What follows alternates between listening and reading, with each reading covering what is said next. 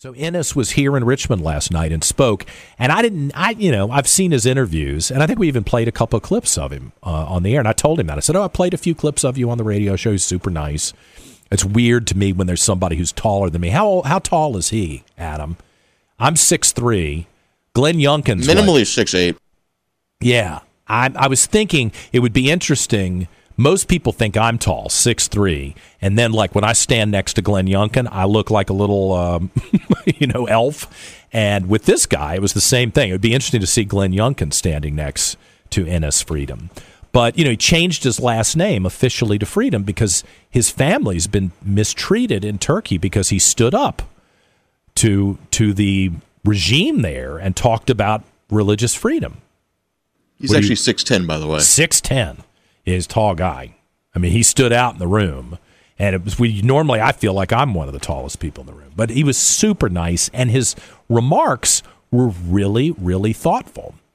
And I may have fallen into the default position of it's a jock. He's just going to say something kind of skim the surface and take pictures with everybody. I thought it was really, really a thoughtful story that he told about his life and the lies that he had been told as a young boy about stomping on the American flag, and he didn't want to do it. And he went to his mother, and his mother told him, hey, don't judge people before you actually know them. I mean, we got to get this guy to talk more often, especially in the Middle East. I'll tell you some of the stories I saw personally in the Middle East sometime. It really doesn't give you a lot of hope for the future, the way some people have been indoctrinated to be hateful about Americans and about Israelis, about Jews.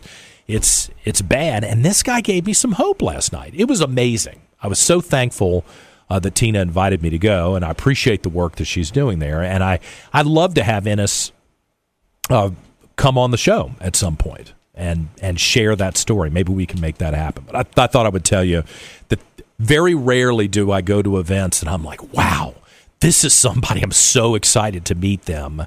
And after I hear them speak, I'm even more excited and think there's hope in the world. And that was how I felt at the end of the day last night.